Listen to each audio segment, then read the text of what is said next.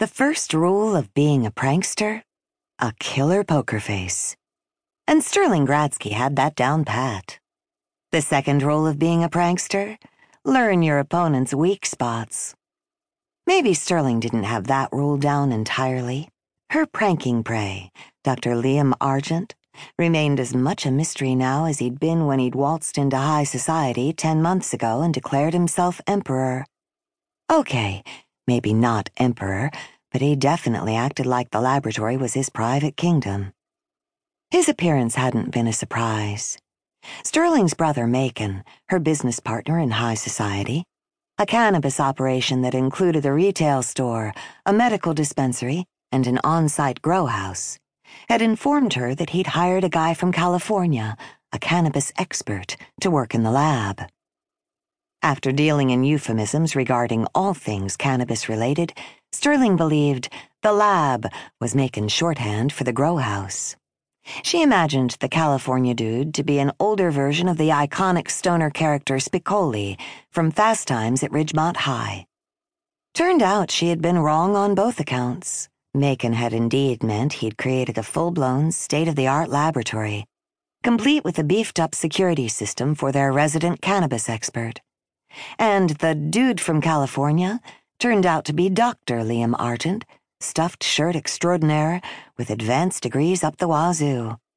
The man drove her crazy. From day one, he'd refused to tell her what he was working on in his fancy-ass lab.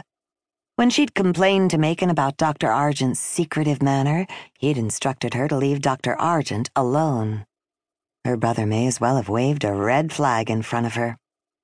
She'd tried being friendly, to no avail.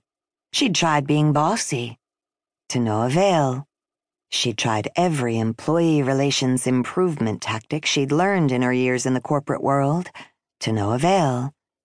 Hence her oh-so-mature decision to prank him until he cracked. She'd worked with men like him before. At least if you got them angry enough, they'd yell at you, which 9 times out of 10 led to an actual conversation.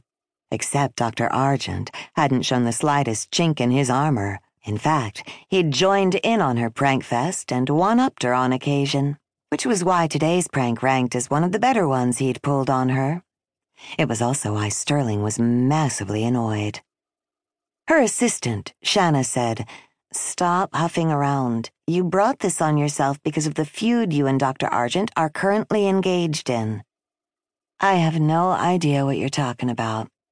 Shanna rolled her eyes. "Right. This is his retaliation for you leaving him a message to call Mike Hunt last week." Sterling snickered.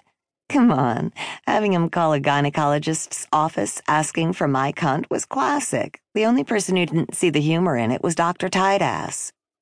"I recognize that demonic look, boss," Shanna accused. "You're already planning payback. Or maybe I'll do nothing. Him waiting and worrying when I'll strike next will freak him the fuck out." "You wish. The man is an enigma. A hot enigma." "Did I hear you say he needs an enema?" Sterling retorted. "Oh my God, you are impossible. I'm probably wasting my breath, but I'll ask you to please consider ending this feud."